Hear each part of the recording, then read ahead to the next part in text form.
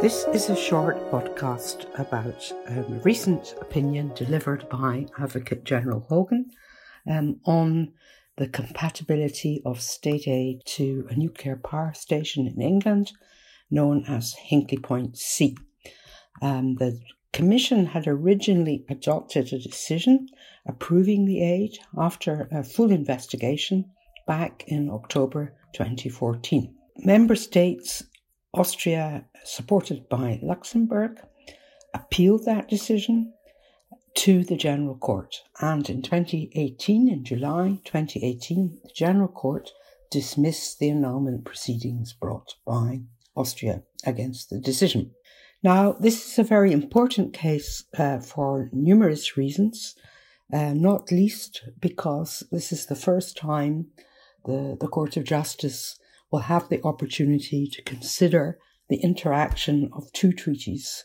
On the one hand, the European Atomic Energy Treaty, known as the Euratom Treaty, and the Treaty on the Functioning of the European Union, the TFEU. Now, why is that important? Well, the Euratom Treaty, which dates back also to the 1950s, was conceived as necessary to promote nuclear energy. At the time, nuclear energy was seen to be an extremely important source of fuel that would allow people to have access to cheap, and it was considered safe and clean energy. So getting rid of dirty coal. However, that treaty did not contain very clear rules on either competition or on state aid. And as time has gone by and it has been established that nuclear energy is very difficult to finance and that new nuclear plants need state support, the rules on state aid have become very controversial in the nuclear sector. A second reason why this case is very important is that this is a member state, Austria, challenging a decision adopted to approve aid granted by another member state, the UK. Now, it's not very frequent that one member state challenges a decision approving aid to another member state. So the Commission normally only faces challenges to its decisions by either competitors of the company, the beneficiary of that aid, or, as also has been the case with Hinkley, by NGOs such as Greenpeace, who have tried to stop nuclear projects. A recent example would also include the Hungarian plant PAX-2, which the Commission also approved not so long ago. This too has been challenged by Austria and also by several NGOs, and those cases are pending. So this case is very important, and the Advocate General's opinion indicates how important and sensitive the case actually is. Now, normally the courts can get rid of rather sensitive political cases through the standing rules. So it's actually quite difficult for an NGO, and in many cases also a competitor, to challenge a final decision by the Commission. The bar for standing is high.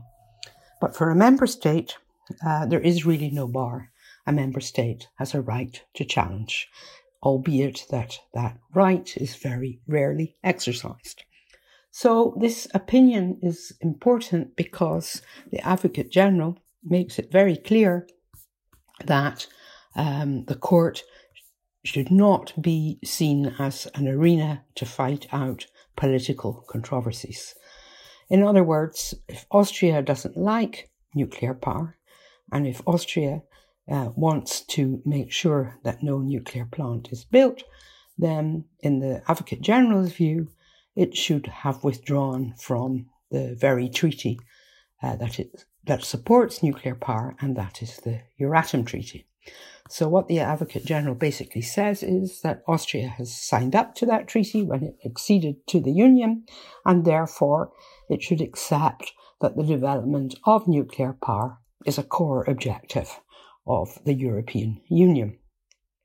A second prong to the Advocate General's argument that we have to look at constitutional rights and obligations as opposed to whether one country likes nuclear or does not is, of course, Article 194, Paragraph 2 of the TFEU.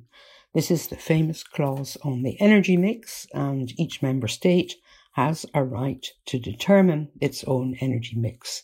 He recalls that right as well, and putting these two treaty rights together, he concludes that the UK has a right to determine its own energy mix, and if it chooses nuclear, it is entitled to do so. What are the implications then for the Commission, given this constitutional framework? Well, here the Advocate General is clear that the Commission has a fairly narrow task. Now, normally, when the Commission approves state aid on the basis of Article 107, Paragraph 3, little c of the treaty, it will look at whether the project in question serves a common interest.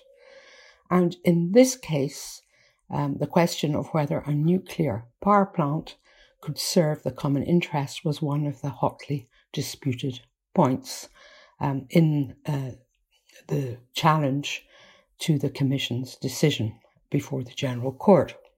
Now, the General Court said that it agreed with the Commission, that the Commission had demonstrated that the nuclear power project in the UK served an objective of common interest in the UK.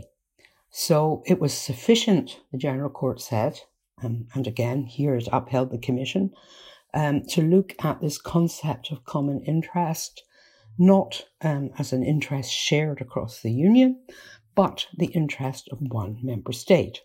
And the Commission, backed by the court, the General Court, had said that the UK had an interest, an object of public interest, in fact, to ensure that the aid would provide new nuclear energy on the UK market faster than this would have been the case without the aid. So that was the object of public interest, to speed up the facilitation and development of nuclear power in the UK. Now, the Republic of Austria challenged that line of thinking and said, no, we have to look at the common interest across the Union. This is an EU concept, it's not a national concept. Now, the Advocate General rejects both lines of argument and says, in fact, we don't have to look at the objective of the aid at all. That is not what's required of the Commission. It's not up to the Commission to decide whether something has a common purpose or a common interest. It's not up to the Commission to consider whether it promotes environmental objectives or otherwise. The key point for the Commission, says the Advocate General, is to check within the terms of Article 107.3 of the treaty whether the aid will have no negative effects on trade in the common market and whether or not it will distort competition. And that's it. And this is really important because what the Advocate General is saying is that the test for the Commission is fairly low, that it only has to show that the aid facilitates certain economic activities and it should not adversely affect trading conditions to an extent contrary to the common interest, i.e. to the interest of ensuring the internal market. And in this case, the Advocate General says it's the internal market for nuclear, not the wider market for electricity. So this means, in effect, that the Commission has a very limited room for manoeuvre, and it only has to show that there is no adverse effect on trade to the extent contrary to the interests of the internal energy market, here the nuclear market. And given that Hinkley Point actually only represents a fairly small share of energy in the UK, and the likely impact of the support to nuclear in the UK on the wider European market was considered to be fairly low by the Commission, then the Advocate General reaches the conclusion that the Commission had properly motivated its decision. Now, this is a fairly radical approach because the case law has tended to point to the need for the Commission to establish that aid does serve some common interest objective and should remedy a market failure. And in this way, the Commission was encouraged to look at the economic consequences of the aid and to look at the impact of aid on markets and market shares. But if that is no longer necessary, then the Commission has a much lighter balancing test to conduct. And it may be easier for it in cases like this, the aid to nuclear, to approve that aid without taking into consideration related objectives such as environment, or even perhaps the need to ensure the transition to a net zero carbon economy. Those are all, at least from the point of view of the Advocate General, irrelevant. And therefore, he recommends that the General Court was to be considered to be fully entitled to dismiss the challenge brought by Austria, and the Commission's decision for the UK should be upheld.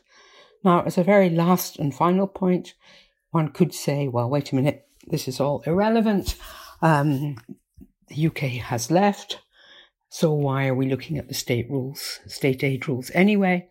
And why are we even looking at the Euratom Treaty? Well, the agreement between the UK and the EU provides that cases that were commenced prior to the UK's departure can still be heard by the courts. And so this case can rumble along, and we will probably see the Court of Justice taking its position on the relationship between the Euratom Treaty and the state aid rules in the Treaty on the Functioning of the EU, perhaps sometime before the end of this year. Thank you.